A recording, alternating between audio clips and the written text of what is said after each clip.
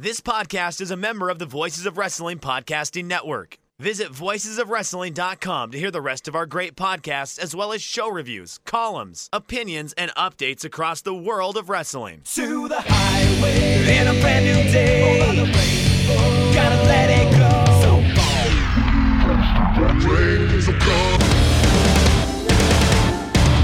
Fast to freedom. Stars tonight together. Hear everybody singing.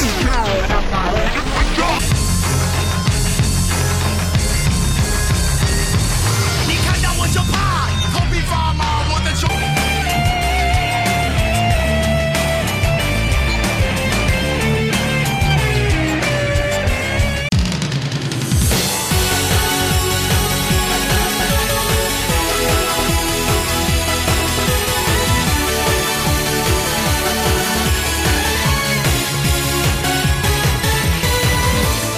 Welcome back to Open the Voice Gate for December 21st, 2021. We're members of the Voices of Wrestling Podcast Network. You can find us on the Voices of Wrestling feed or on our dedicated podcast feed on all podcast platforms and applications. You can follow us on Twitter at Open Voice Gate. If you'd like to donate to the show, just click the link in the show notes. It will take you to our redcircle.com landing site, and you can click the red box that says sponsor this podcast and set up a one-time or recurring donation. No obligation whatsoever, but we would like to thank all of our previous donors. I'm one of your hosts. It's your old pal, Mike Sudish, joined alongside, as always, Case Lowe and Case. It is a big week ahead of us. It is Christmas week. It is the final 7 days of Dragon Gates 2021. And really, all signs are to Final Gate as they try to close out this wild and kind of just a little bit weird 2021, I would say. But how are you doing today?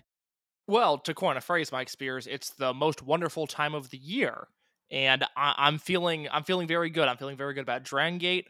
Of course, I'm very nervous about the rampant spread of COVID in my personal life and nationally, but I'm feeling pretty good. And I have a question for you off the bat. Obviously, I treat this podcast part as Japanese wrestling analysis, part as free therapy, given that I talked about some of my anger issues last week. You keep your cards a little closer to the vest. You certainly have Mike Spears the person and Mike Spears the podcaster, and there's no fault in that. But I do have a personal question to ask you right off the bat, and that is, during this holiday season, Mike Spears, have you ventured out and attempted to drink the newest Mountain Dew flavor, the Mountain Dew Gingerbread Snapped? Has this come across your radar? Yes, it did, and I have to say a couple things about it because, yes, Case, I have drank this soda. Because Mike's coming in hot on this topic. I did not know you had experience with this. I'm so glad. Please, you have the floor. So I wouldn't say that I'm a Mountain Dew traditionalist. I'm not someone who's against gimmicked flavors, especially, Case, you know about me and Monster Zero Ultra and how I have a running best of list in my brain at all times about what is the best Monster Zero Ultra, and that is Paradise. That is the kiwi flavor. But I always try, if I can, at least one taste of a special Mountain Dew. And can I tell you that this was the worst Mountain Dew I've had in my life? I absolutely hate it. It tastes like just carbonated icing sugar that was opened, that was made into a soda, and then right next to that soda, you had a can of ginger ale just open up. You didn't mix it. You just opened up, and whatever bubbles came out and splattered into the ginger ale. That's what you got with this bad gingerbread cookie. I'm heated about it. So that's a horrible take. I respect you. I think you're a good man. That is a horrible take. I have been funneling these Mountain Dew gingerbread snaps down my gullet for the past week. I'm obsessed with them.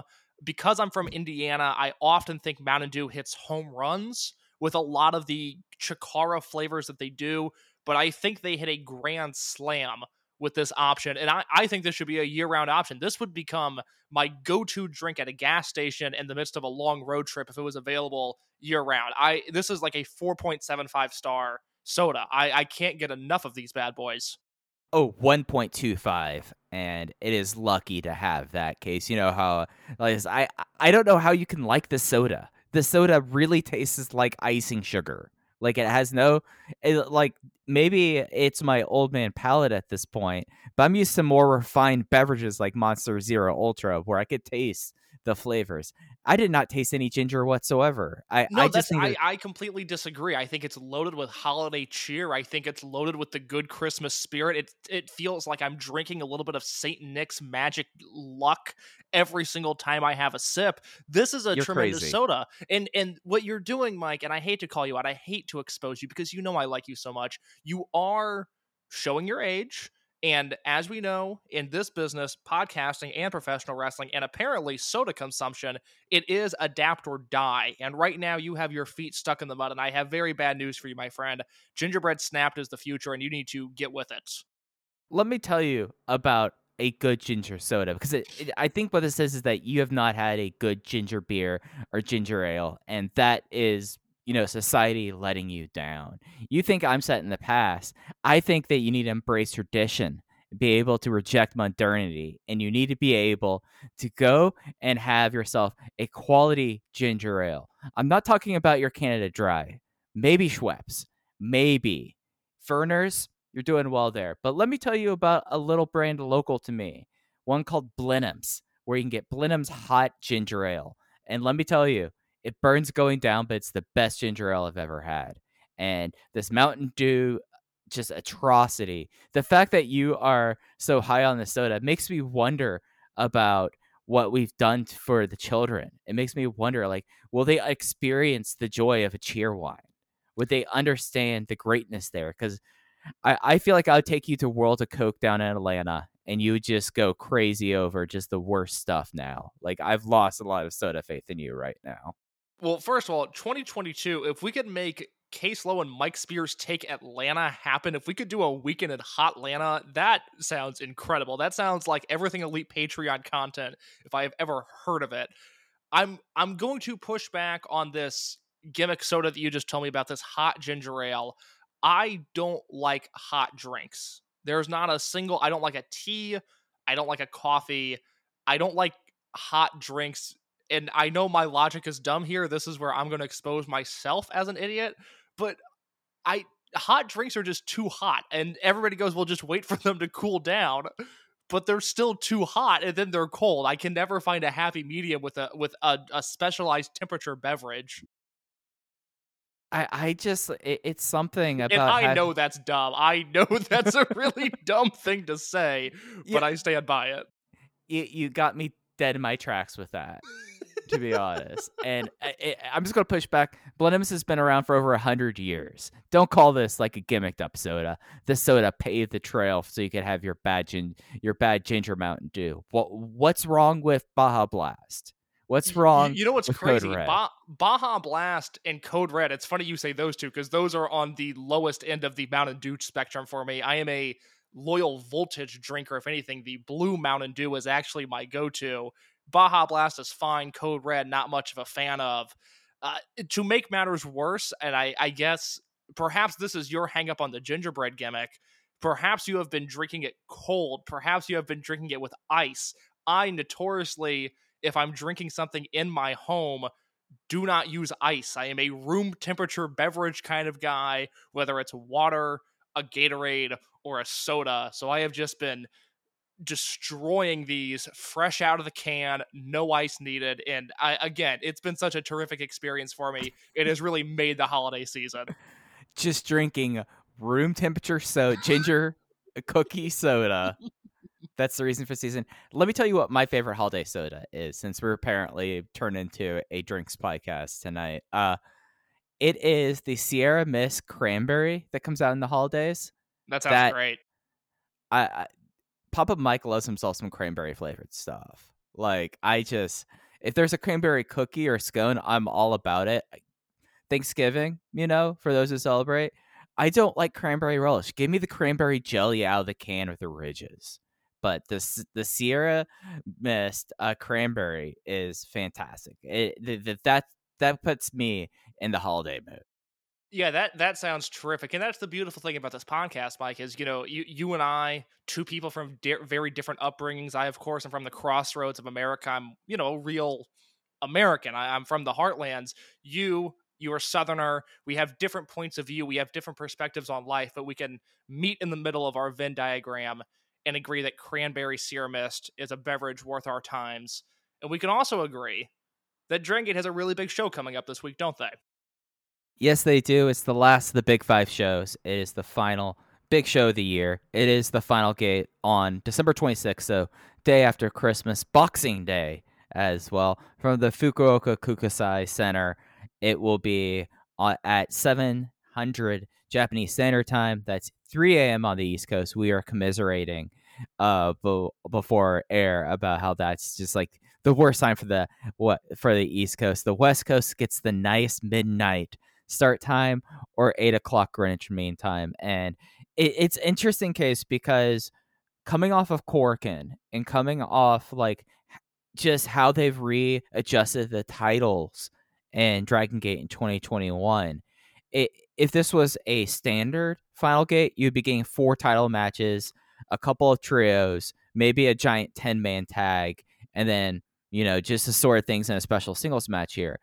Now we're in this new era where it's 2 title matches, a big like post intermission 3-way 6-man tag, a singles match with expulsion rules.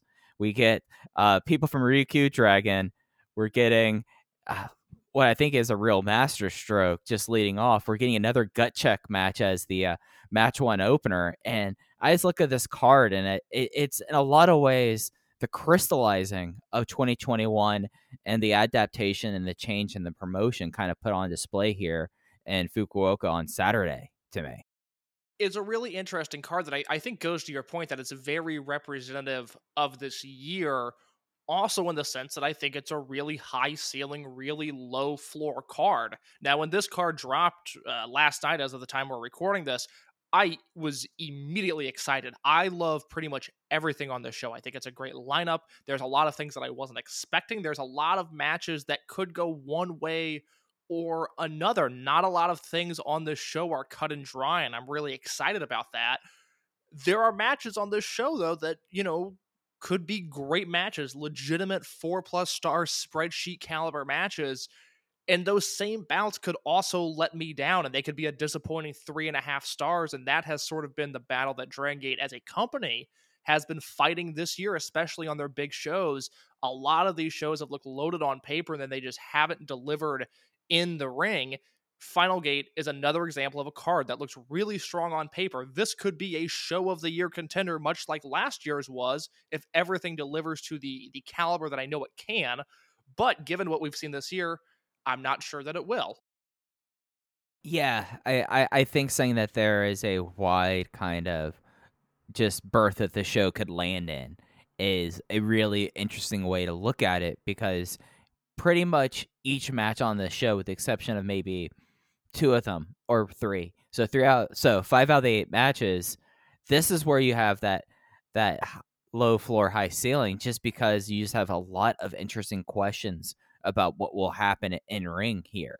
Whereas like the opener, just like talking, just looking down at the card from like just a 10 meter view. We're looking off the dive board. This is in the pool right now. The opener, that's like the one match that I'm most certain I know what's going to happen there. And then after that, there's a lot of interesting questions that will have to be answered at in Fukuoka, I think. I also like from the metaphorical perspective, and this perhaps is me reading too much into things. This is perhaps a little too artsy for this promotion. Again, maybe I'm just building my own narrative, but I do like the fact that this card to me feels so drastically different from the tone of the 2020 card, given that the Toryumon generation as a unit died at that show. We're 1 year removed from RED versus Toryumon, one of the best matches in this promotion's history. It's hard to believe that's a year old now. And you look up and down this card, and you've got, Yamato, a graduate of the Dragon Gate Dojo. He's in the main event with Kai, who is an outsider. Doi's in a big featured match. Dragon Kid is high up on the card, but most of this card is Dragon Gate Trueborn guys in big spots, in big matches.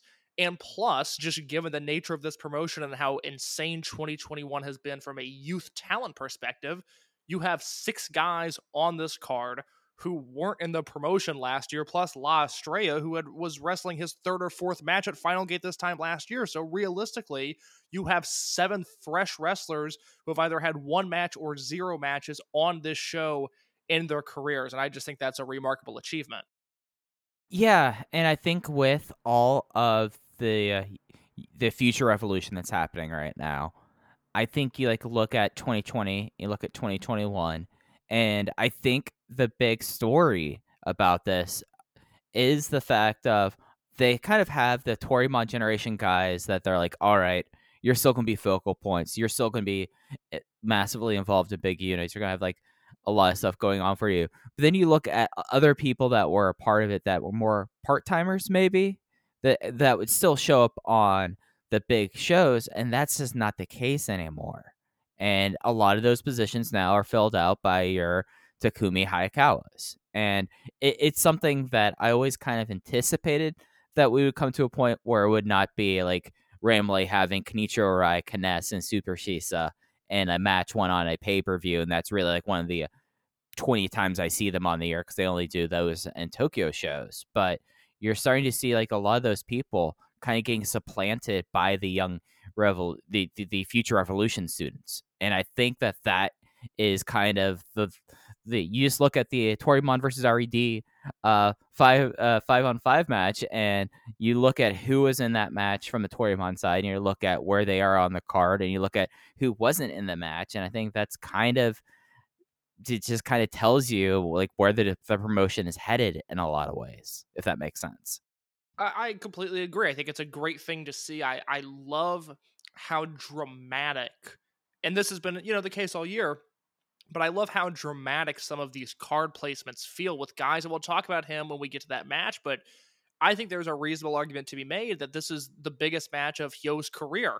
And it's one of the biggest matches, if not the biggest match of Kai's career. And there's a lot of big things up and down this card that I like. And it's not from the guys that we've seen repeatedly have big positions before.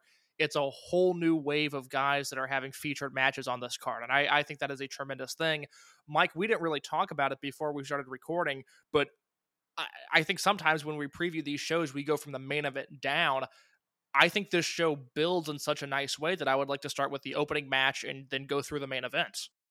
Yeah, let's start from the opener. So this is another gut check match for the class of 2021, the Future Kids, and this will be available for free into perpetuity on YouTube. So they like doing a exciting match first up to draw eyeballs, and there's few things that can be more exciting in Dragon Gate, as we talked about last week, than these gut check matches, as it is Masaki Mochizuki, Don Fuji, Yasushi Kanda, and Kagatora facing the class of 2021 Soya Sato, Takuma Fujiwara, Ryu Fuda, and Takumi Hayakawa.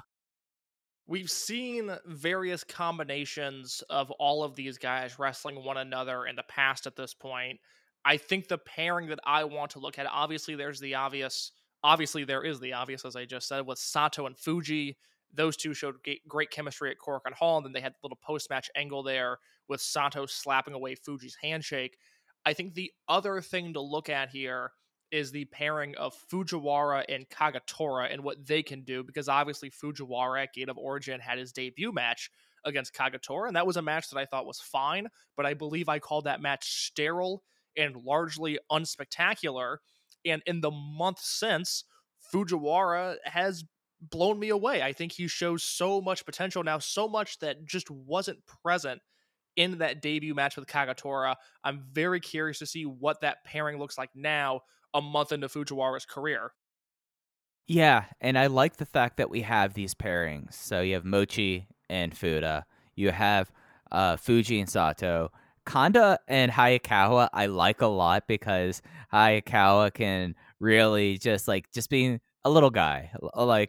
I saw a tweet yesterday, Case, not to diverge immediately as we get into this, and it's one of my favorite tweets, and it's someone said oh yeah, one of my exes was a short guy, and he would constantly pick fights in bars, and as soon as the guy was trying to rear off and punch in the face, he says, "Oh, you can't do this, I'm a little guy, you can't hit me, I'm so small," and he never got into a fight. And I kind of want to see that with Takumi Hayakawa in a way, just becoming like this giant instigator. But yeah, it's fascinating when we talk about this class that Sato, we've talked about, already feels like he has a polish and a presence that comes with his age. Fuda is a very rough and ready problem. Kickboxer Hayakawa really is kind of singular because of how small he is. But Fujiwara was the blank canvas. And we've started to see like the first strokes kind of being added to the canvas and painted along. And having him paired up again with Kagetora is going to be so fascinating to see the youngest person on the Dragon Gate roster, to see how he continues with someone that, it's an interesting matchup. It makes a lot of sense, though, considering Kagetora spent the time in Michinoku Pro. That's where Fujiwara did his middle school career day at. And you could see like that if you're going to kind of build a Dragon System wrestler in a way that Fujiwara kind of has the unique opportunity to, like, that he's such a blank slate that's starting to define himself. Taking stuff from Kagetora is very smart. So I like this matchup a lot. Let me ask you, when it comes to the finish, you said that you felt like this was the most obvious result on the entire show. So I am assuming you're leaning towards the veterans pinning the rookie class. Given that Sato is 29, we talked about how he's likely going to be having a really expedited process up the card, not only because of his age, but because of the potential that he's shown. Is there any chance that we see Sato pin one of the veterans in this match? Well, I feel like you immediately go to Kanda, right? Like, he is the lowest ranked person in the group, and him losing to Sato, especially considering Yasushi Kanda's career, wouldn't be out of the question. Like, if there is a pinfall that comes from the future side, I think that's the most likely one. I can't discount that out of hand, but I just think that they are just going to find ways to pin Takumi Hayakawa in ways that just look like they're squishing him for the next few months. So that's why I feel like it's not very I don't think there's a lot of question with this match in that regard. Okay, I think that's a very fair perspective. I do not disagree. I think the veterans are going to win this match as well.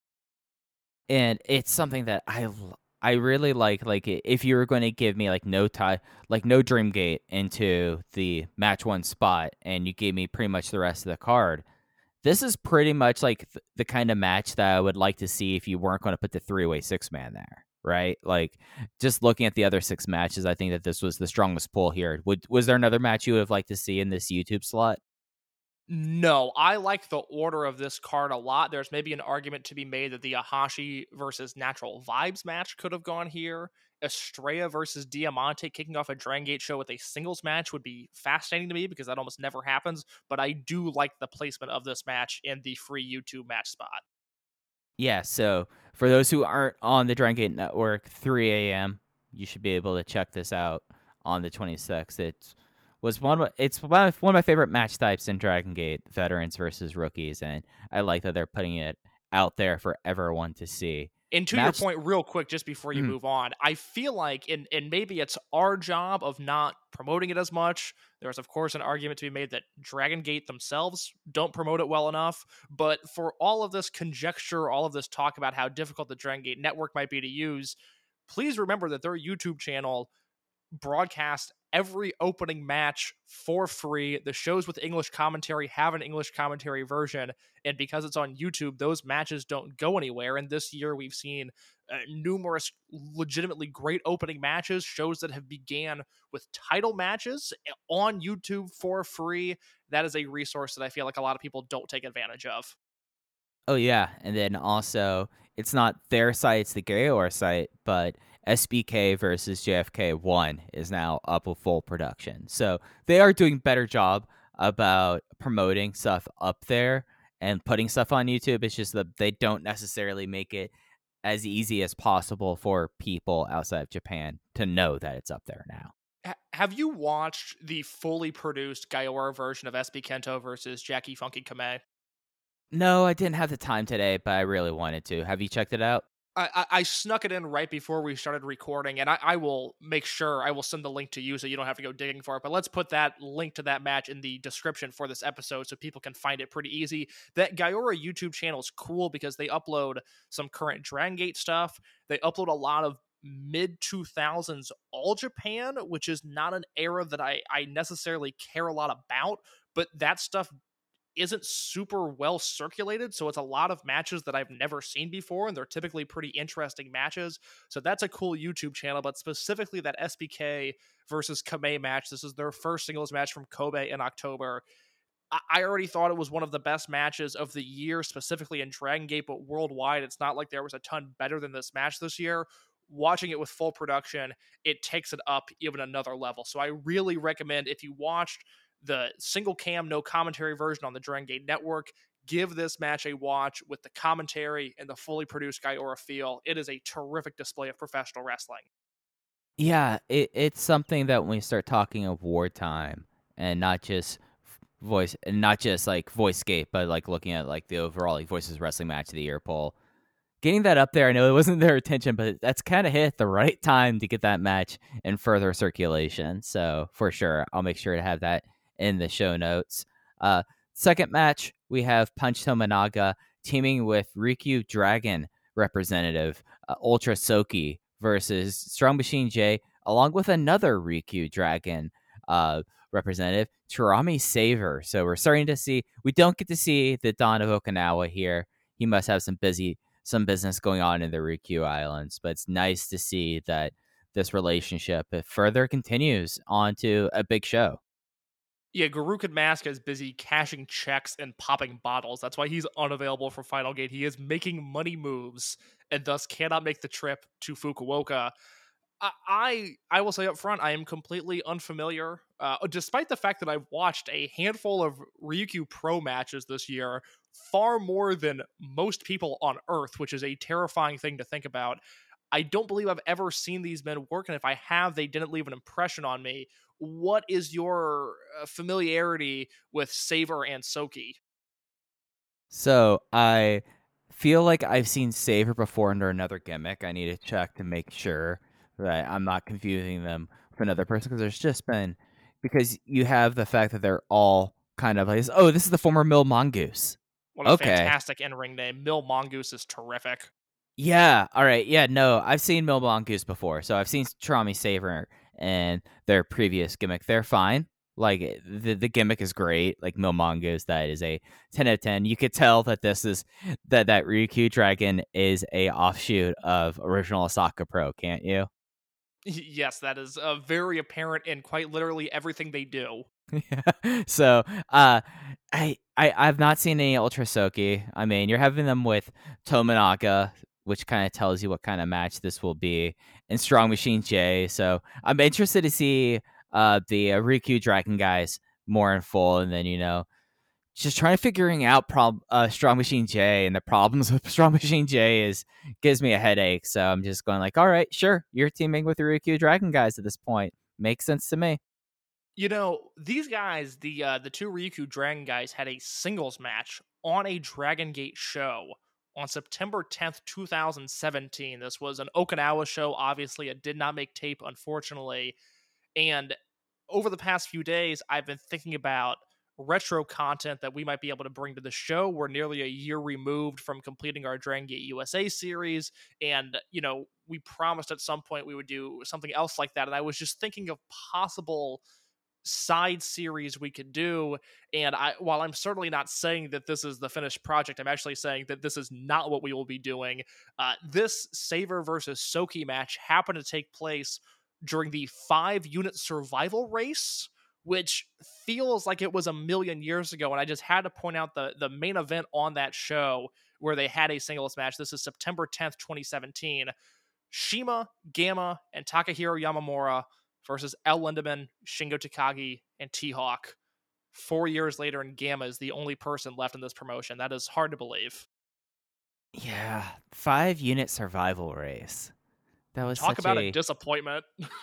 what a bummer. This was 5-unit survival race is really when I started looking at Dragon Gate and just going, do I really want to keep writing about this almost every week, at least on a monthly basis? Because even on a monthly basis, this kind of sucks right now. And 5-unit survival race, what a bummer. Yeah. I try to go crazy about trying to keep up with the survival race, and then like most DG things, so many things happened on house shows. I'm like, how am I supposed to care at this point? And then the result was just a bummer as well. So just like a wild time, but nice to see Saver and Soki back into the fold here. Match 3, I feel like we have a very good familiarity of. It's the first singles match on the show, La Estrella versus Diamante. And after I had some things to say about Estrella last week, but I think this is the right move for him after kind of you look at how his rookie year in wrestling ended. Get him with someone like Diamante, and we know what's going to happen there, and it's only good things for both guys. So last month when AEW was on the road to Full Gear and that full card got announced, there was a lot of talk about how the result of Bryan Danielson versus Miro would tip off the result of Omega versus Hangman, with the theory being that if Danielson won the match, that Omega was clearly winning the main event. Obviously, that was not the case, and we now have this glorious heel run from Bryan Danielson. I bring this up because I need to ask you a similar question. Does the winner of this match possibly tip off the result of Skywalker versus Minoura? I mean, with the idea that Estrella wins, then they're trying to make him look strong before they break up Masquerade. Is that the logic you're inferring there? My logic was actually closer to if Estrella wins, perhaps they'll try to keep him looking strong because Masquerade will continue going forward. Okay. No, I see that. I guess I didn't really make the connection before. I was more looking at this as the kind of not like pulling back for Estrella, but getting him into his comfort zone, and he could eat a Vuelta finale or have like a crazy double stomp imploding 450 again. And you know what's such a bummer about that punch match is if Estrella lands the finish, if he sticks the landing, then he looks like the biggest killer in this promotion because he would have won a 50-second squash match by doing 3 really cool moves. And instead, and rightfully so, we're focused on the fact that he did a 360 double foot stomp onto the ribs of Punch Tominaga.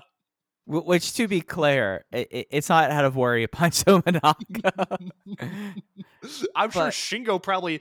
I doubt Shingo and Estrella know each other, but I'm sure Shingo like sought this man out online and hit him up on his Line account. It was like, "Hey, great work injuring Punch Tominaga." I like what you're doing out there, kid. Keep it up. Yeah, good work. Yeah. Though it. Now that you brought up like the singles matches and viewing them in concert, Diamante beating La Estrella, Estrella's been he's been well protected given his station.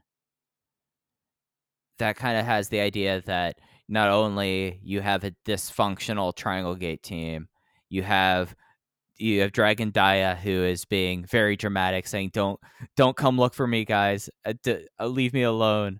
And then you have a losing Estrella add into the mix there.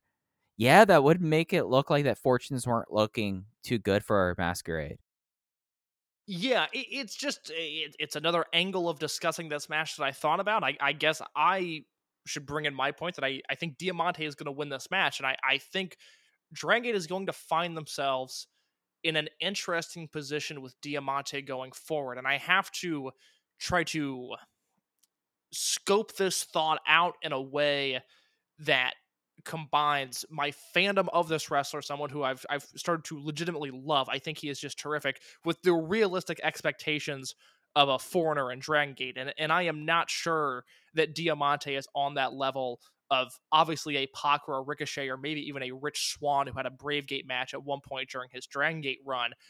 But it does seem like if Diamante wins this, after the year he's had, where he's had 6 total singles matches, 4 of which were televised, the great Mask versus Mask match with Shimizu, a Kota Minoura King of Gate match that happened in an empty arena, a Takashi Yoshida King of Gate match from Fukuoka, and then the Shun Skywalker match at Dangerous Gate. Plus, if you want to factor in the part singles match with Dragon Dia from the All Out War a few months ago, which I thought was a 4-star match within a match, this is someone who, if he gets the win here, there's just a certain level of momentum that I think he's picked up. And I do wonder if, and you can certainly push back on this if you think this is entirely too unrealistic, but given the nature of a show like Memorial Gate, which is a sold show, they don't have to worry about a huge headlining match on it. Realistically, is Yamato versus Diamante for the Dreamgate belt something you could see headlining that show? I think, given how they booked the Dreamgate this year, and given how well protected Diamante is, I absolutely think he can be a Memorial Gate or a low major show challenger at this point. I think that they would usually have Gaijin like come in and make like a Dreamgate challenges out of nowhere to begin with, like Pentagon Black. No, and it's just it's just been a while for it, and given his improvement and given the relationship that Diamante obviously has with his promotion, I could see that happening. I do wonder if that happens, that also indicates that maybe that's a farewell match for him. I mean, he'll be coming up on like 2.5 years there full time pretty soon. So you would have to wonder at a certain point if Diamante is going to stick around long term and end up like maybe reaching that tier of Pac and Ricochet's. Because he's at an interesting point in his career in Dragon Gate, I would say. If Diamante staying in Dragon Gate for as long as he has is a result of the world being what it is, then I hope we never leave this era, because I do not want Diamante to leave this promotion. I want to see him in his current form. I want to see him as a babyface. I want to see him masked. I want to see him unmasked. I want him to spend the rest of his career in this promotion. I have so massively fallen in love with him. And I talked about last week, the SFM 50, how there are just not a lot of wrestlers in the world this year that I thought were better than Jason Lee. Well, I got news for you. Diamante did very well on that list for me as well. I really think he was in the upper echelon of wrestlers this year, given the responsibility that he was tasked with, which was essentially making La Estrella. And you're lower on Estrella than I am. I have faith in him that he has value on this roster, but I do think we've realistically seen what he could do. And I think his peak is going to be attached at the hip to Diamante unless we really see some wild improvements from Estrella. And that's an incredible testament to Diamante. I think he's earned a Dreamgate match. I think he would kill it in that spot. I think he's going to beat Estrella here. And I think he's primed, assuming that he stays in this promotion, and I have no information that tells me otherwise, that he's going to have a really big 2022. Yeah, and I mean, the fact that he stuck around this long, would have you think that, like, maybe he is a guy that's in here for the duration. But it's also something that, with visa situations, like, maybe it's also like, if I leave, I don't know if I can get back, And he's making the best of it, which, hey, a few people have made the best of it, as you were saying, as Diamante. So I would absolutely love to see the 2022 that we've laid out for him, because he really has like made his bones. He improved himself, and then he found ways to improve the roster, and that's how he's made his bones in 2021. And he's gone from, like we've talked about, being most improved 2 years in a row. He might be like the most underrated one on the roster at this point as well. I feel like an argument could be made this year just because how valuable he has been throughout this. I mean, getting subjected into the Dia and Inferno feud and being the glue of the match. Like, he is someone that time and time again, whenever you need someone to step up in the big spot, Diamante has been there for Dragon Gate for the last 18 months. Yeah, and the bubble that we operated, the people that parachute into this promotion, who do they like? Well, they like Eita, they like Shun, they like KZ and Yokosuka, they like Ben-K, they like Yamato, they like Doi. And it seems like the next step for Diamante in terms of the bubble that we operate in is getting him to be one of those names on that list of, maybe you're not watching every Kobe Sanbo Hall show, maybe you're not even watching when they go to Osaka in the smaller number 2 arena, but when a Dragon Gate card is on and you're watching it, that you are looking forward to the Diamante match, because I think he has earned at least that reputation among Western fans at this point. Yeah, and it's going to be, he's probably, with the exception of the whole Masquerade and Naruki Doi's House of Hot Boys, he'll be one of the more interesting figures moving out of the current unit landscape into whatever the next one could be. He's also someone, real quick before we move on, I was looking at his title history earlier today. He has been a Triangle Gate champion twice, but has 0 successful defenses. And that is one of those things where, as we're going to talk about, I don't think the Twin Gate belts are in his near future. He's too big for the Brave Gate, and he's never going to win the Dream Gate. I hope in 2022 he gets a legitimate run with those Triangle Gate belts. I would like to see what that looks like, because he's just been a transitional champion through the 2 times he's held that belt in his career thus far. Yeah, I would be incredibly fascinated to see for him. Like him getting like his big run, like how I was all about Jason Lee getting that Twin Gate run of Kota Minoura. I would like to see him get that like trademark Twin or Triangle Gate run. I think that he's been great as a transitional guy, but it'd be really awesome to see him be able to take that next step forward. Match 4 is the Iihashi brothers, Riki and Ishin, versus Susumu Yokosuka and UT of Natural Vibes. And this match being this high up on the card, given how the Iihashi brothers have kind of been separated from the remainder of the class of 2021, I think is kind of fascinating in the greater scheme of things, as they get not a established Natural Vibes tag teams. Yokosuka and UT have teams, but it's not like that they have been on any sort of like twin challenge or anything like that. But I think it'll be an interesting thing to see as the Iihashi brothers have moved from like the rookies matches to veterans, just like the gut check matches, now going on to more, I guess I would say, standard matches on the roster. Yeah, the Iihashi matches still feel like a featured attraction, but it seems like we're in the dying days of that. It seems like as we hit 4, 5, 6 months into their time in the promotion, that they're just about fully assimilated to the Dragon Gate grind, to the schedule, to the guys on the roster, which puts them in an interesting predicament. They've been on the roster for 3 months.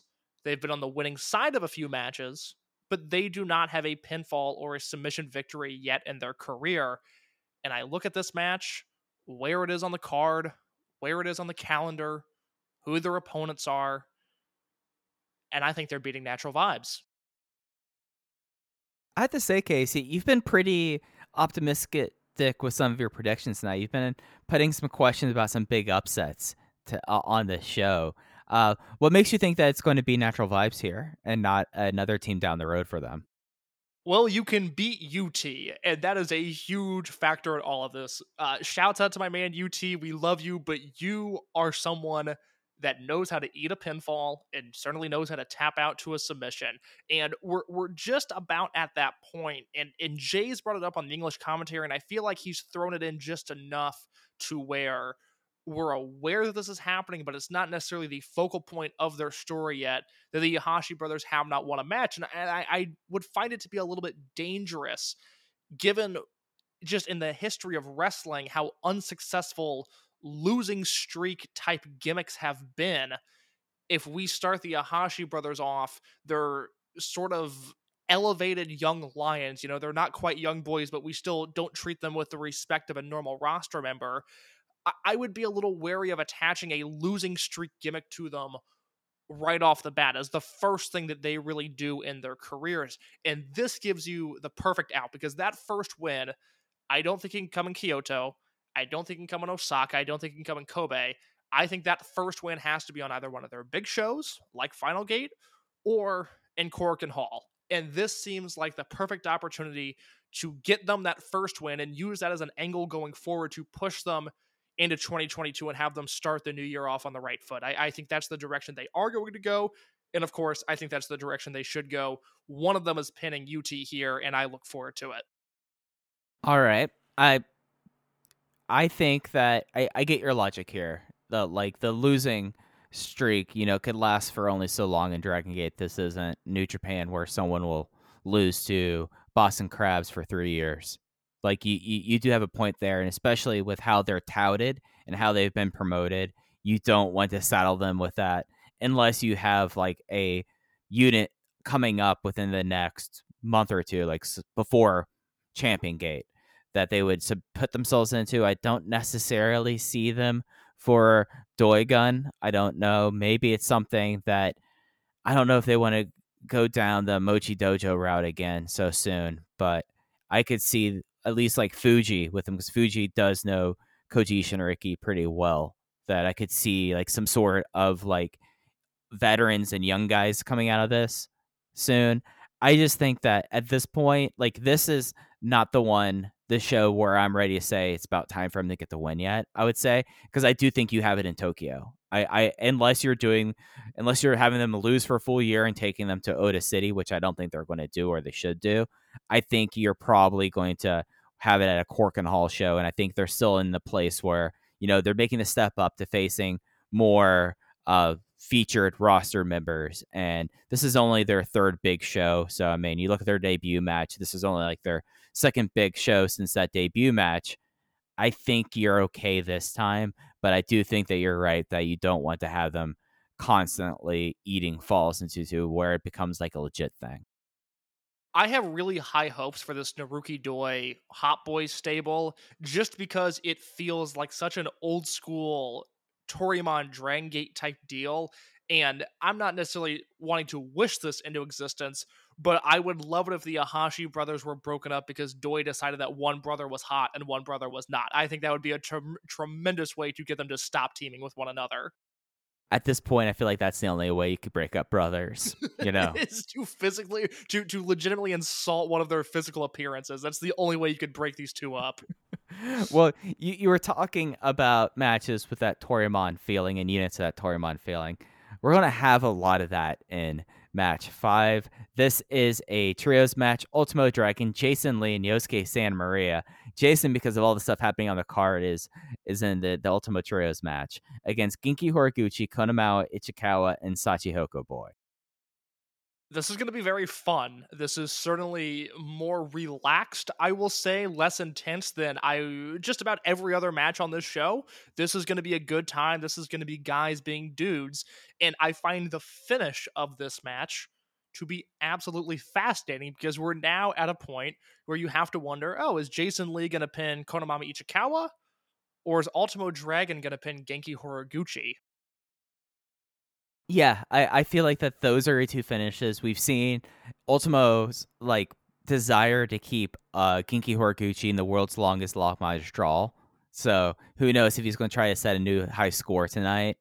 But this is that rec league match that you've talked about. Like, okay, the dads are getting out on a Saturday.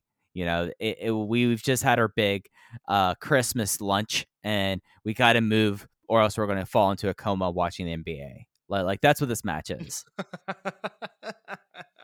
Mike, you going to be enjoying some NBA action on Christmas Day? Up until 9:00 for the Rampage, I probably will. Like, that's usually the thing. Like, unless there's any good bowl games, and there's been some wild bowl games so far this year, I usually like find myself, getting away from the family. We're celebrating a lot smaller for obvious reasons this year, but still, I'll find my spot, and Pudge and I will watch probably 2 or 3 NBA games, or at least he will sleep through it, and I will probably just pay attention very lackadaisically. This is a dangerous question to ask given the last 7 or 8 months on this podcast, but since we have a moment, since you brought him up, can we get a health check on Pudge? How is your man doing? Oh, he's great now. Okay. He had a really rough fall to kind of peel the that personal curtain that we had. I don't know how much I've said about it on air here. He dealt with a intestinal parasite that both the vet and I think he got from the farm that he was born on that had unclean water. So that was a reoccurring thing pretty much up until he got neutered. But since he got neutered, everything has been kind of okay. He had his birthday last week. So, he's now no longer a baby. He's now just a big baby. I love to hear it. Glad to hear he is in good health. And Pudge, I look forward to meeting you sometime soon. Yeah, I feel like at one of like the VOW meetups or at like an EE thing, I'm going to do a checky line just like if someone would do at a Stardom show, but and it's not even going to be charged. He's like, "Do you want a photo with my dog? You can go get a photo with Pudge." Yeah, no, you could make money on this. This is a a charged meet and greet type deal. If you're going to pay money to take a photo with Anna Jay, you should also pay money to take a photo with Pudge. They are of the same ilk, if I dare. Yeah, well, I don't have merch that only he'll sign there. So I mean, that's like the one difference, that you can't bring your own Photoshop in for Pudge to put his paw on. Match 6. This is a 9-match showcase. 9 matches, which feels kind of wild given their standard thing. This is their deviation from their old formula in play, as we have a second singles match. This is the special singles match: Shun Skywalker versus Kota Minoura. If Skywalker loses, he must leave Masquerade, and Masquerade will vacate the Triangle Gate belts. This is the match I'm most looking forward to. I think this is a fascinating matchup that could go either way. I'm a man that's made a lot of big predictions on this podcast tonight, but I am going to turn the tables and flip it over to you real quick. Who's coming out on top here? I think that the person that's going to indicate what's going to happen here is the person who's not, or the people that aren't in this match at all. I shouldn't say person, the people. And that's Yuki Yoshioka and the former Dragon Dia.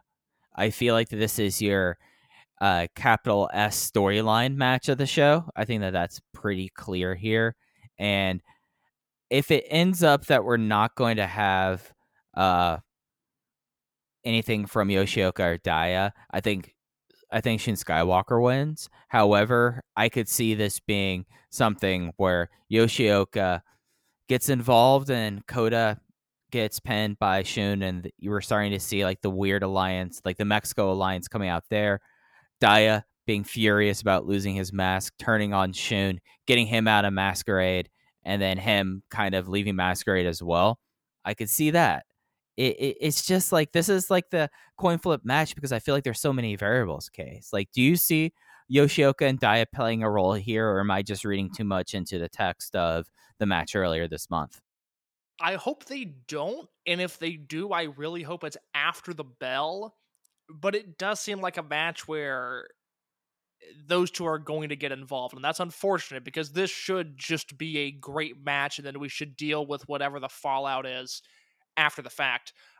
I feel pretty confident in the idea that Shun Skywalker is winning this match, only for the reason that, one, I think him winning doesn't mean anything to Masquerade. I doubt Masquerade as we know it exists in February or March. I think Shun is winning, but this unit is on its very last legs.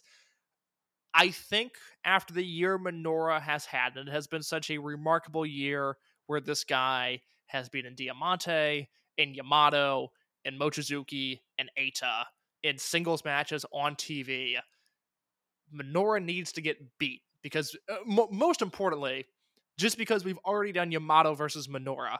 So if Minoura beats Shun here, he's just at the top of the card with nobody to wrestle. And if he beats Shun here, then where do they go next? Obviously, you have Dragon Dia and you have Yuki Yoshioka. And those are two guys that are going to dictate this feud going forward. But it does seem like Minoura, at least to me, needs to be working underneath. He needs to be fighting for that eventual victory over Shun.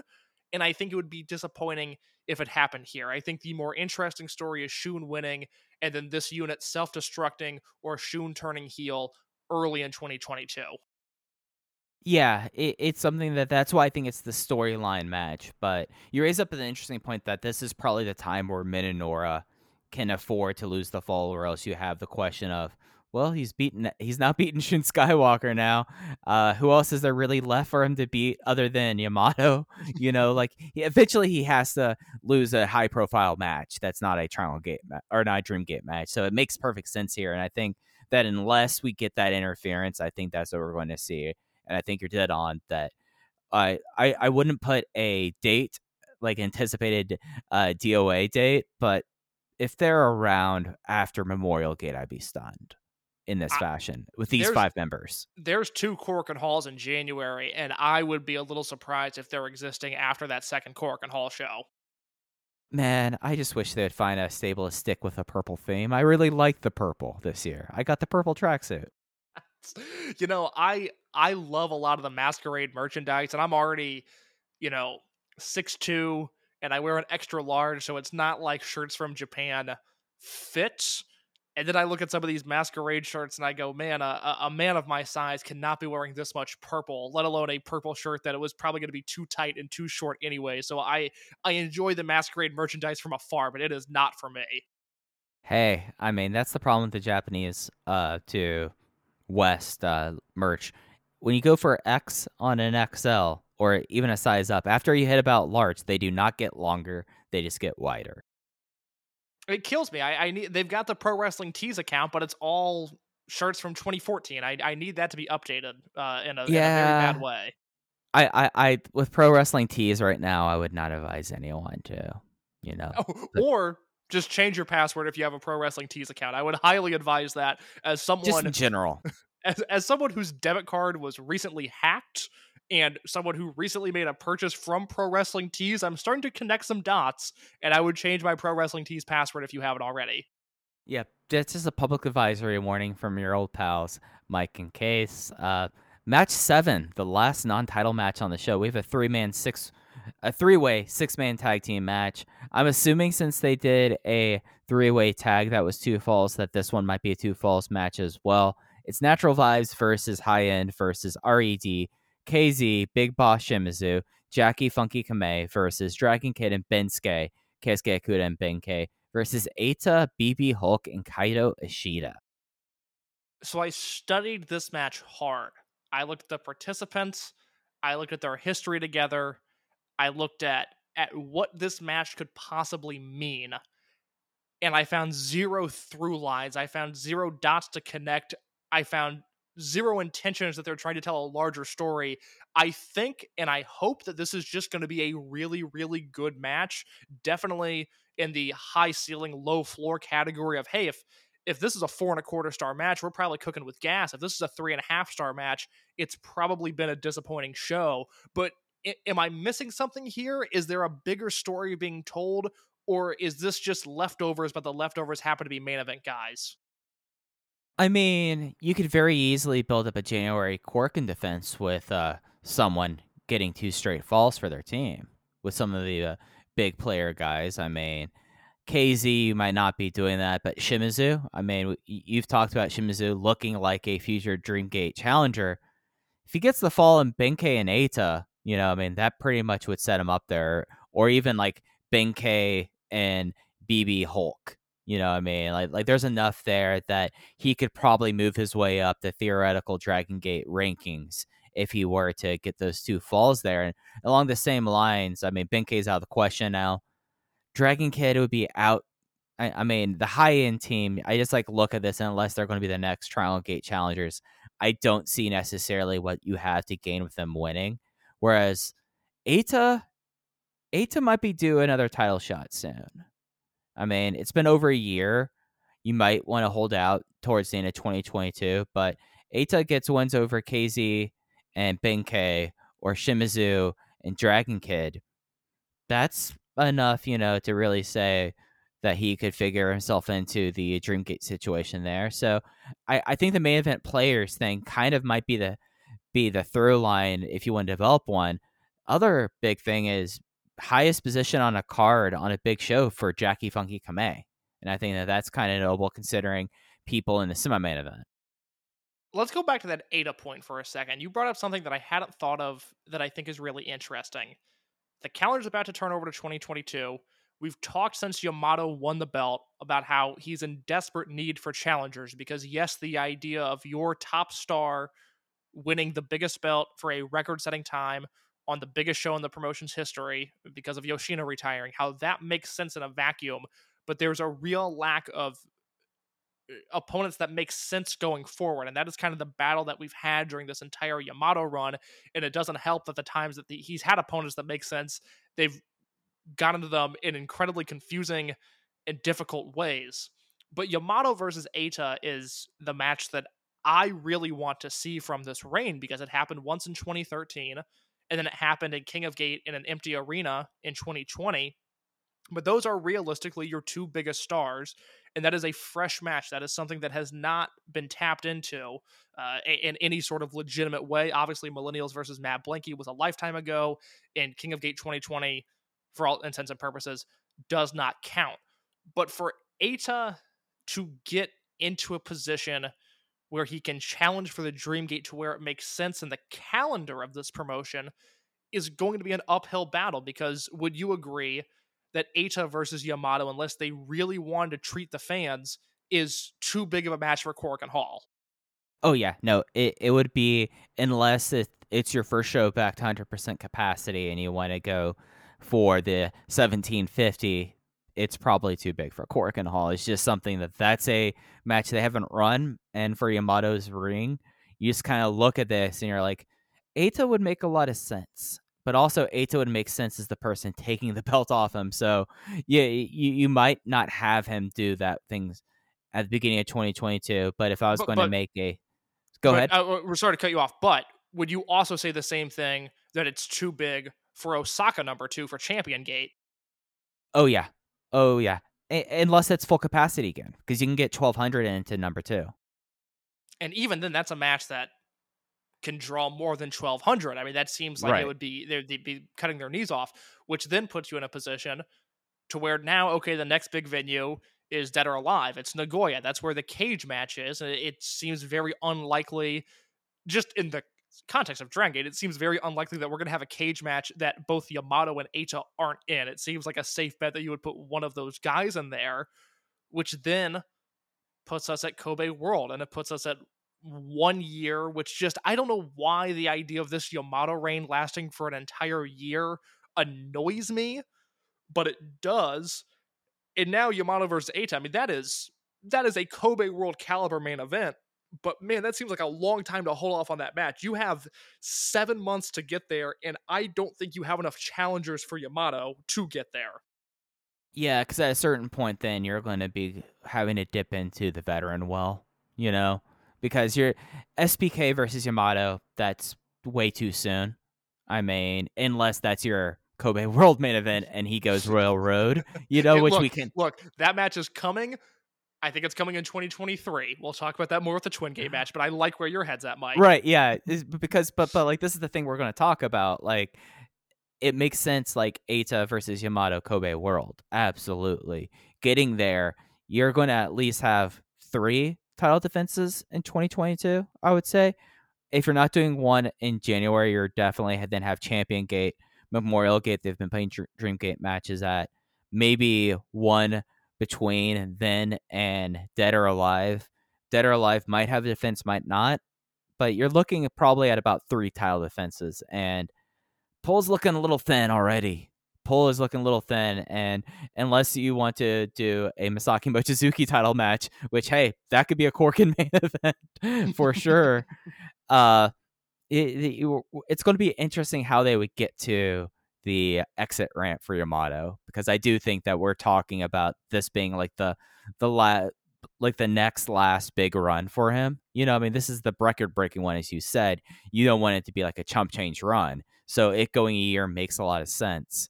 It's just getting to the year mark that is so difficult. Man, this Yamato run is such a bummer, because I like everything else in this promotion so much, but we will cross that bridge when we come to it. This is an interesting match, like you said, for possible Triangle Gate implications. The Twin Gate match, Mike, this is the match that I think both of us have a lot to say about.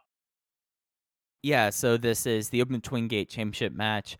New Generation Doi Yoshi, Naruki Doi, and Takashi Yoshida versus the RED Young Mastermind team, kind of, like Young Gun team. I think that's fair to say, of SB Kento, the Brave Gate champion. And we'll talk about his title defense in a moment. And Hyo, and the biggest match of Hyo's career. So Mike Spears, I love you so much, because you just segued into what I want to talk about in a tremendous, tremendous degree. I was going to ask you, is this the biggest match of Hyo's career? You seem to think yes.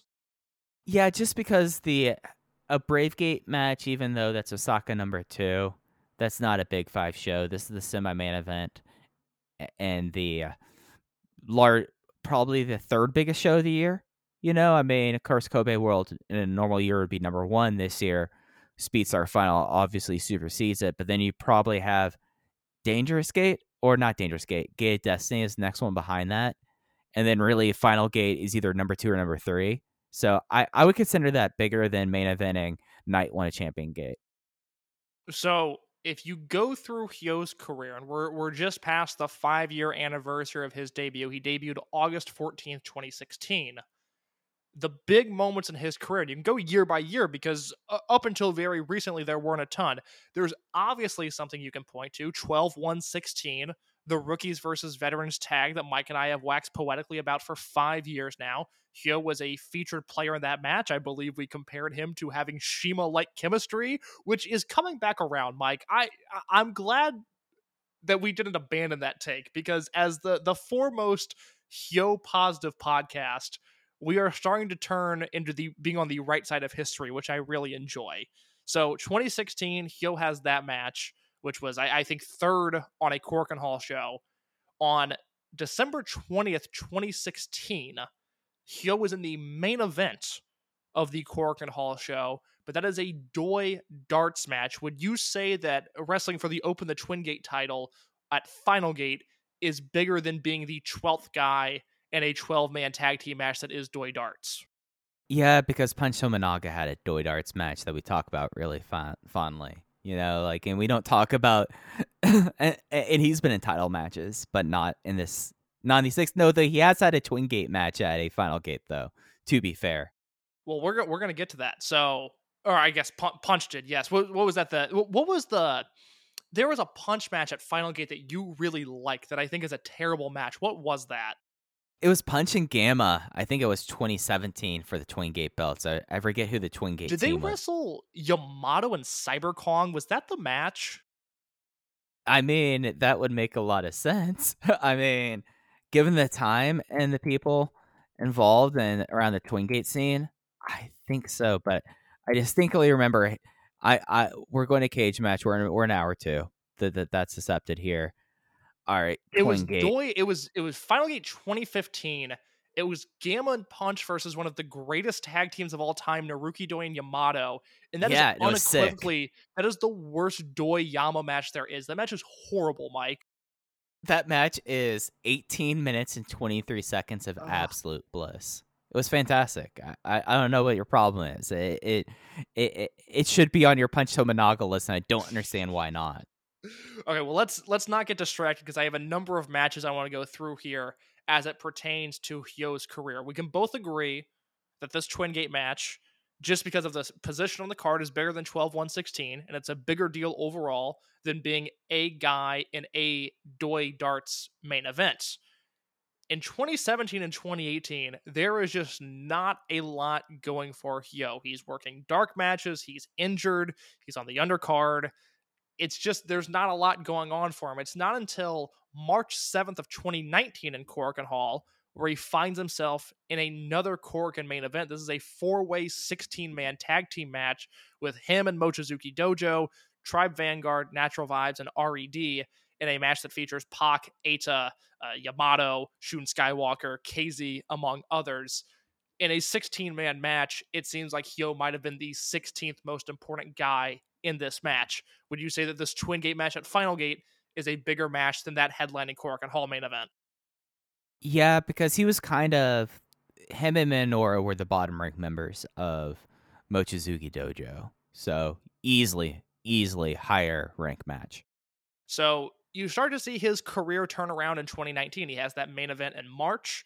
In 2019, he works third from the top at Dead or Alive, losing a Triangle Gate match. RED, Sakamoto, Yoshida, and Kanda defeat Hyo, Minoru, and Mochizuki in a Triangle Gate match. That year as well, he has a Dangerous Gate match that he also wrestles for the Triangle Gate belts. That is the third match on the show. Him, Minoru, and Yoshioka lose to the Strong Machine Army. And if that wasn't enough, he goes third from the top at Final Gate 2019 in a 3-way elimination match where he wins his first title of his career. It's Diamante, Hyo, and Yoshida defeating the Strong Machine Army and Natural Vibes in a 3-way elimination match. Hyo is not involved in either of the pinfalls that lead to eliminations, but it is third from the top at Final Gate. Would you make an argument that any of those 3 Triangle Gate matches are bigger matches than this Twin Gate match? Well, that Triangle Gate match at Final Gate was his first ever title win. Am I right? Yes, that is correct.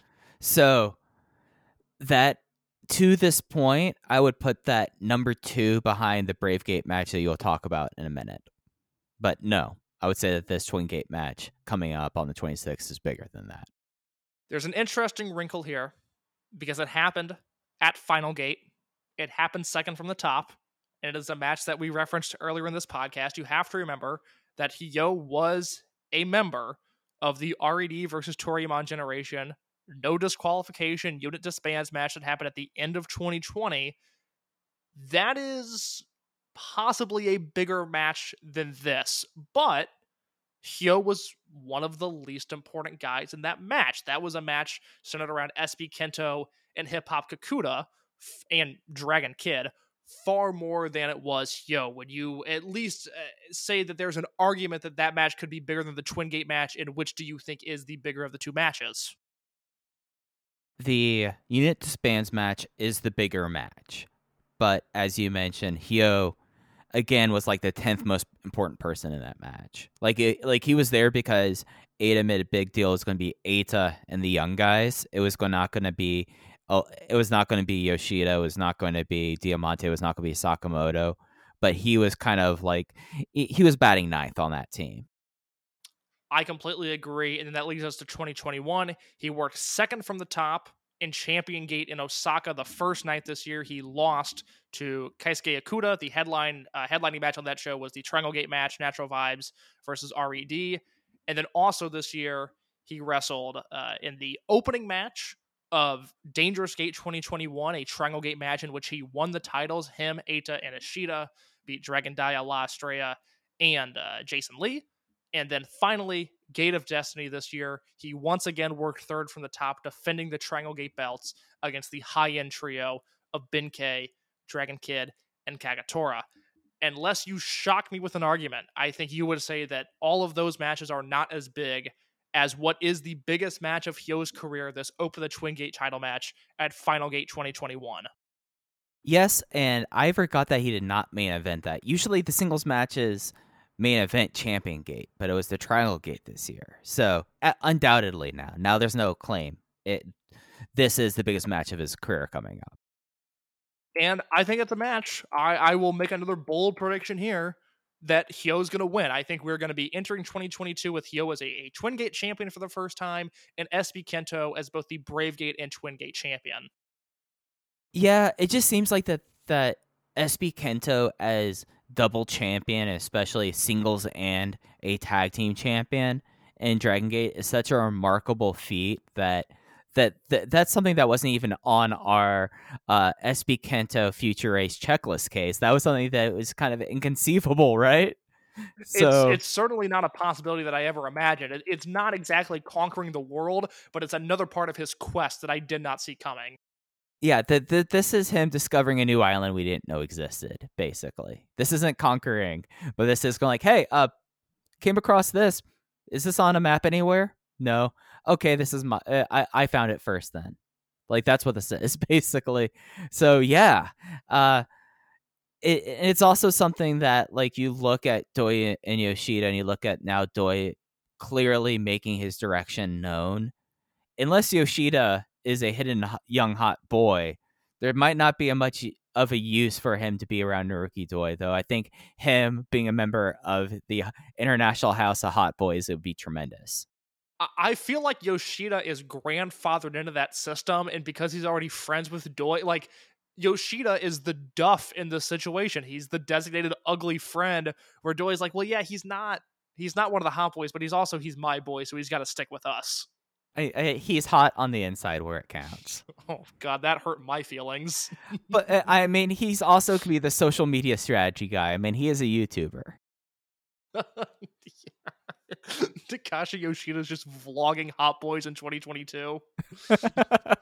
I mean, until I get the International House of Naruki Doi's House of Hot Boys t-shirt, until that becomes a thing, I'm just going to keep on down this path, and I guess Yoshida's lumped into it now as well. We need to pay for a commission. Maybe that's my Christmas present to you. Is I'm going to pay Topla to get you an International House of Hot Boys graphic going on, because they kill it with literally all of the art they do, and it might be worth paying just to see Naruki Doi's International House of Hot Boys coming to life. Yeah, and they all have to be bellhops. They all have to be, we're doing this old school. Like you've been inside a Krispy Kreme, correct? Have I been inside of Krispy Kreme? Mike Spears, I am a fat kid at heart. I destroy Krispy Kreme at any opportunity. All right, well, thank you. I'm glad that you're on the right side of history of being pro Krispy Kreme. They all have to have the little hats that you get at Krispy Kreme. You know what I'm talking about? Like that has to I be a part of do. this. We're going real like good humor man style with this. There is a Krispy Kreme store. My listeners out west might be aware of this. There's a Krispy Kreme store on Crenshaw Boulevard in Inglewood, California. And when I am there, I am probably at my happiest. That is peak case low hours, is in Inglewood at a Krispy Kreme's.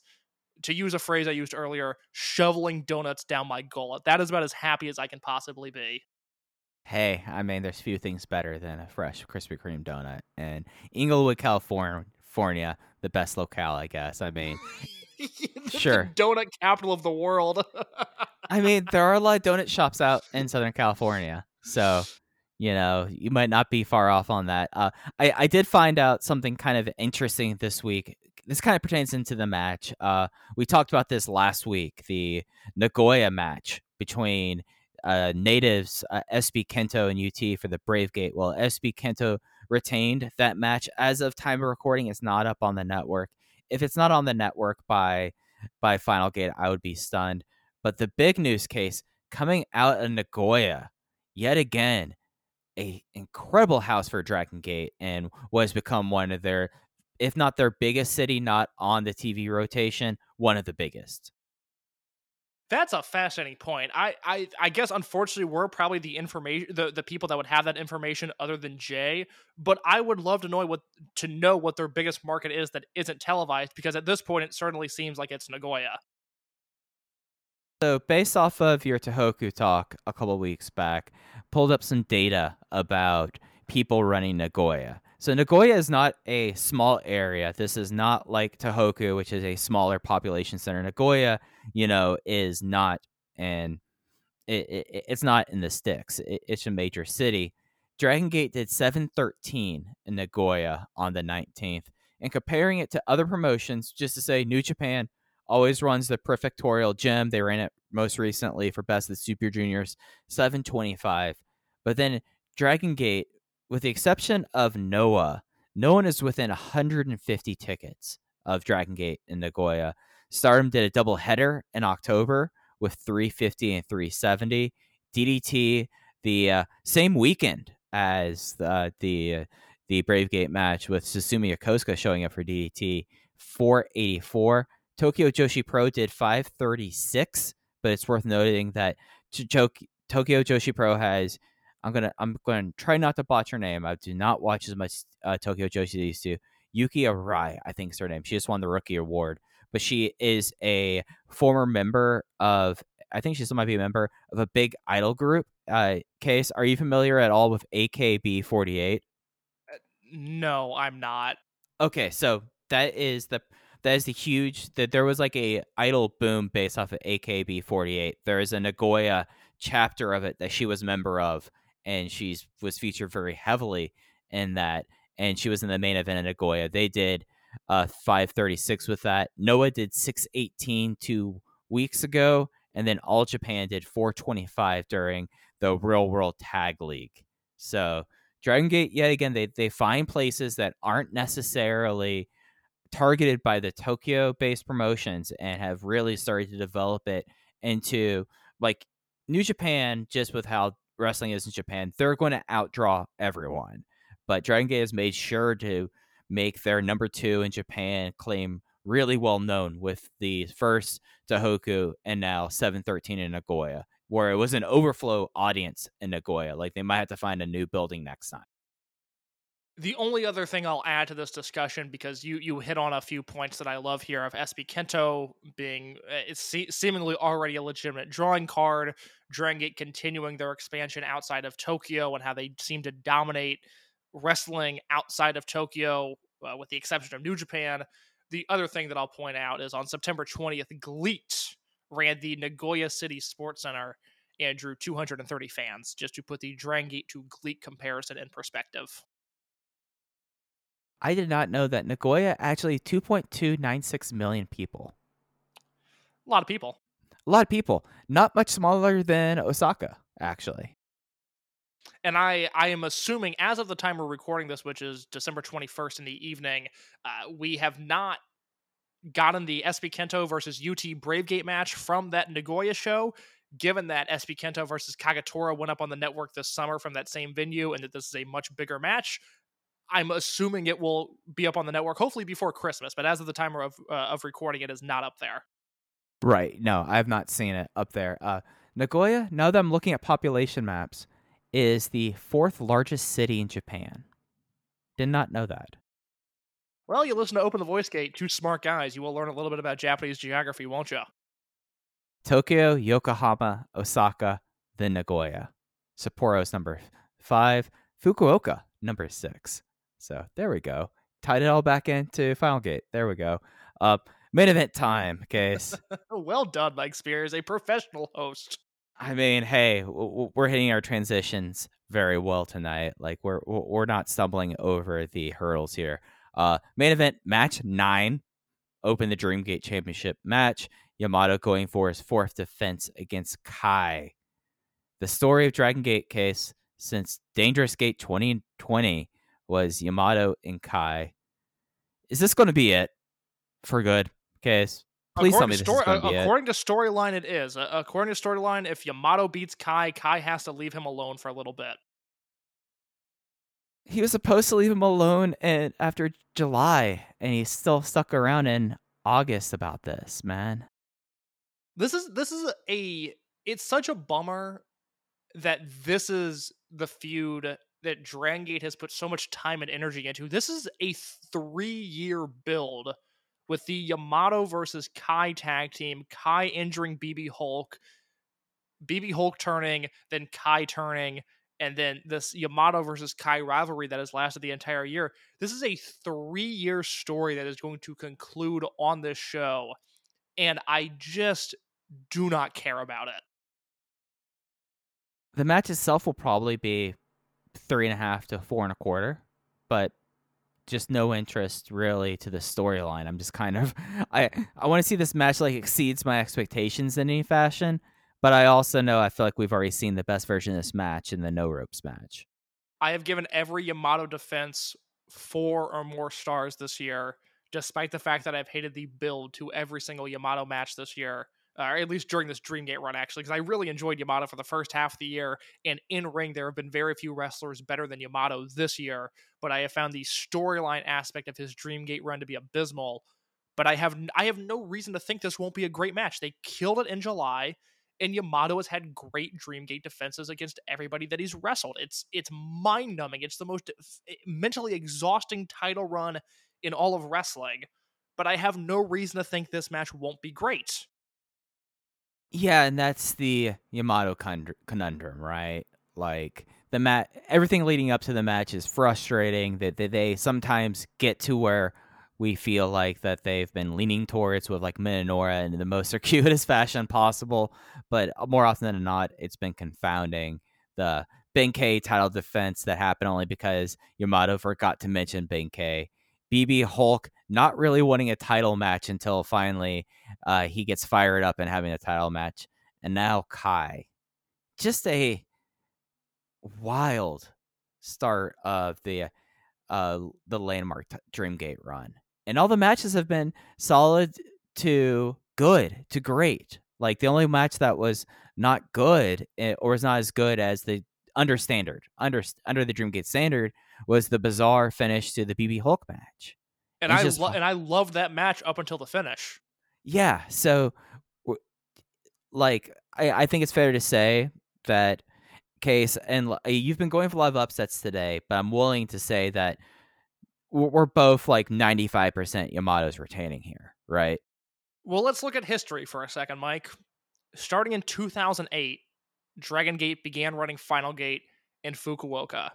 And during that stretch, we've seen 11 different Dreamgate matches headline this show. And yes, we are going to go through them one by one, partially because there are some incredible Final Gate main events that I forgot about in terms of the names and people wrestling for the Dreamgate belt. But also, let's see if there's a historical edge to perhaps there being a new Dreamgate champion at this event. Because if you start in 2008, this is the match where Naruki Doi beat Shingo to win to open the Dreamgate belt. 2009, there was not a Dreamgate match. The main event was a cage match in which Yoshino got his head shaved. And then in 2010, giving him a full year of redemption, Masato Yoshino retains his Dreamgate belt over Naruki Doi. So from 2008 to 2010, there's 2 defenses, 1 title change, 1 title retain.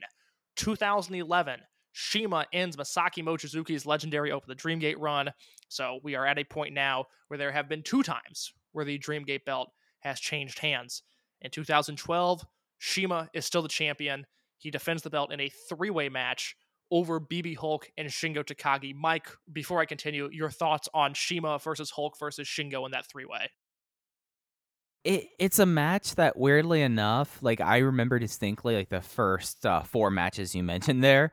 This one, I remember more because this was supposed to be that Kobe World main event that didn't happen because Shima broke his neck.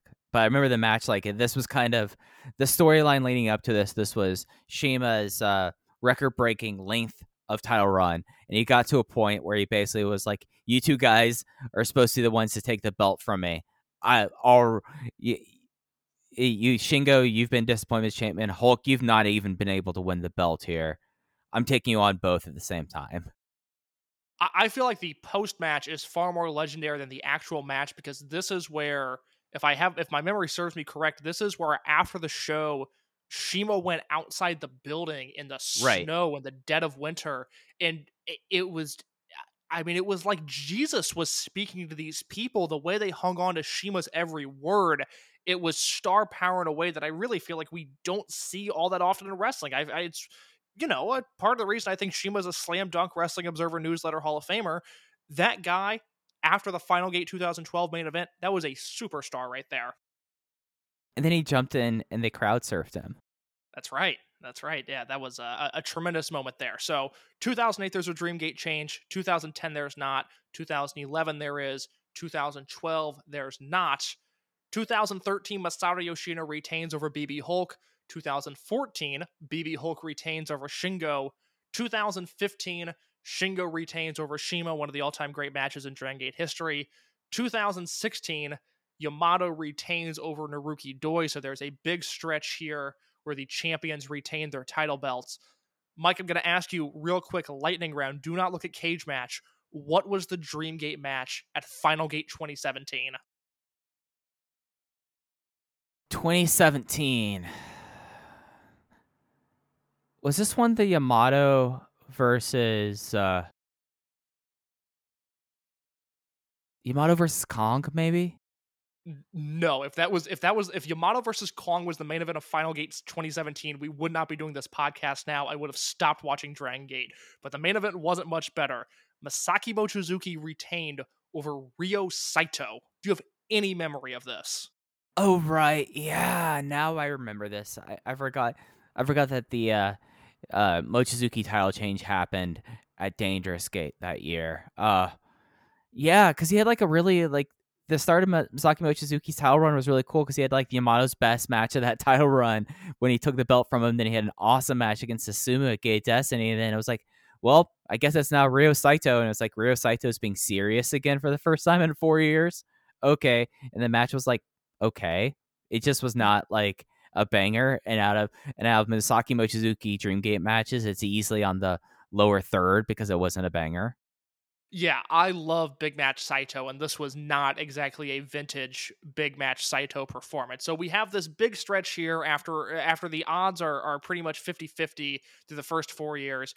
2012 through 2017, there was no Dreamgate changes in the main event. 2018, there is no Dreamgate match. That is the hair versus hair match between Dragon Kid and Eita, where Dragon Kid won. And then in 2019, one of my personal favorite shows of all time, just because of what it represented in the company with Lenny Leonard and Larry Dallas and Jay calling the action in English. Naruki Doi shocked us all. He defeated Benkei. He won the Dream Gate belt there. And then a year later, Benkei once again lost in the main event, this time to Shun Skywalker. So in the 11 Dream Gate matches that have headlined Final Gate, there have been 3 title changes, so just about 27% overall. I would say Kai is going to lose this match, and Yamato is going to make him just another statistic. Yeah, and the other thing about Final Gate, not only just champion retain, it's more often than not a babyface champion winning, or like because they like having like a good time leading off with like Final Gate, and that's what made Final Gate last year so discordant. Was you had the idea that Toryumon generation ended, and then you had the Benkei injury in the main event. So yeah, it's the only strong heel victories that you can point to, you can make an argument for 2011. It is CIMA, although he was Blood Warriors, it certainly seemed like a split reaction. And then the definitive heel victory at Final Gate, Shingo over CIMA in 2015 in the silence. Now, Fukuoka is a notoriously dead crowd anyways, but the silence that fell over that building when Shingo pinned CIMA with the last falconry and the salute to the crowd at the end, one of the all-time great finishes. I love that so much. But yes, history points to this being a babyface victory and a champion retaining their belt at this show. Yeah, and it's just like you can't go into a title match thinking that the challenger has zero chance of winning. It's just the situations and the scenarios here. It just makes it so unlikely unless force majeure for Kai to win this match. And that's another issue about the Yamato run. It's just like not really having the doubt in it that like it felt like that Eita for a while, his defenses, there was a little bit of doubt there. Then when Shun showed up, it's like, okay, that's the title change there. Shun, I mean, you looked at the doubleheader at Kobe World Kenan Hall, and you walked into both those matches. You can make an argument for him losing there. So he had matches with doubt. I don't think Yamato's had a single title defense that the champion was in any threat of really losing the belt. Like there was no expectation to think, oh, they might do the title change here. There's just no expectation to, and as you listed, there's no history to really make you think that they're going to go with Kai as Dreamgate champion. No, Kai winning the Dreamgate belt would mean that one, because you're not going to watch this show live. I'm going to attempt to watch this show live. I would spoil the main event for you, and then we would have to do breaking news audio. And that is my promise. If Kai wins this match, we will have a podcast done as soon as humanly possible. And I don't think that's going to happen, so I feel comfortable saying that. Yeah, I mean, it would be me podcasting into a laptop microphone. I'm not bringing equipment, so like it'd be that here. It would be that kind of breaking news, real. Just for 2 audio production guys, it would be like the most like to just clown car show if we're doing stuff through microphones like that. I'm on my parents' porch. It's 32 degrees outside, and I'm yelling about Kai winning the Dreamgate belt into a laptop microphone. It's the lowest point of my life. I'm sitting in the bonus room at the Spears compound, just like trying to calm down Pudge while I'm trying to shout about what the fuck's going on here into my laptop. Hold on. What is a bonus room? You know, like a game room, like a den. Okay, like, all right. Yeah. That makes sense. I was trying to figure out what the hell a bonus room was. That sounds awesome. That's the generation gap right there. Like you get to a point where like you're looking for like and you look at layouts, like they will call stuff bonus rooms, and that's the easiest way to describe where I record when I go visit family. That there's a Jason Kidd signed Dallas Mavericks jersey behind me as I record, which as history goes on, the more I look at that jersey, I go, might be worth seeing if anyone wants to take that off y'all's hands at this point. Oh boy. Well, let's hope that doesn't happen. Let's hope that you're not forced to record a podcast in the bonus room on December 26th, because I think Yamato is going to retain this belt. Yeah. So then really that's why I feel like that Skywalker Minoru is so important, because that's going to be a big kind of tip of the hat to what direction they're going to go to. They'll tip their hand a little bit there. And even the Twin Gate match, you have some of that as well, but there's just it's hard to even really preview this match. Like I don't know like what else we could really talk about it at this point. Well, think about, Shun Minoura. There's so much to sink your teeth into. SB Kento and Hyo versus Doi Yoshi. There's so much to sink your teeth into. The rookies matches are exciting on their own. Diamante versus Estrella even has interesting implications into it. And then this match is just there, and it's we're going to repeat ourselves, but it's the Yamato problem. It is a continued issue in this promotion that from month to month it is migraine inducing to get to Yamato's Dreamgate defense, and then that match turns out to be pretty good, and then we look like idiots for getting so worked up about it. This is certainly the biggest one where it's like, I don't know what this match is going to be, but they had a killer match in July, so I can't expect anything different here. And I do have to say, in the build-up's defense, this has been kind of the most stereotypical Dreamgate build. I mean, Kai beat everyone in Sapporo to kind of have a legit claim. So it's not like the weird family circus, let's put Kota Minoura here because he's had a hot streak, even though you've clearly been giving Kota Minoura big wins all year. Like this one at least makes sense. It's just, it's frustrating in a different manner. Yeah, like I said, 3-year build in the grand scheme of things. It is really, it should be a match that we're celebrating. It should be a testament of storytelling. But the build has been so weird. And also, just because it's Yamato versus Kai, and it's not like those two consistently light the world on fire with one another, it's a match that we're indifferent at best about. Yeah, that's fair to say. And that's a shame because the rest of the card, there's a lot of fun there. And it's going to be really a solid way for them to end out their year. And then they will have the Last of Gate show, the fan appreciation show in Kobe.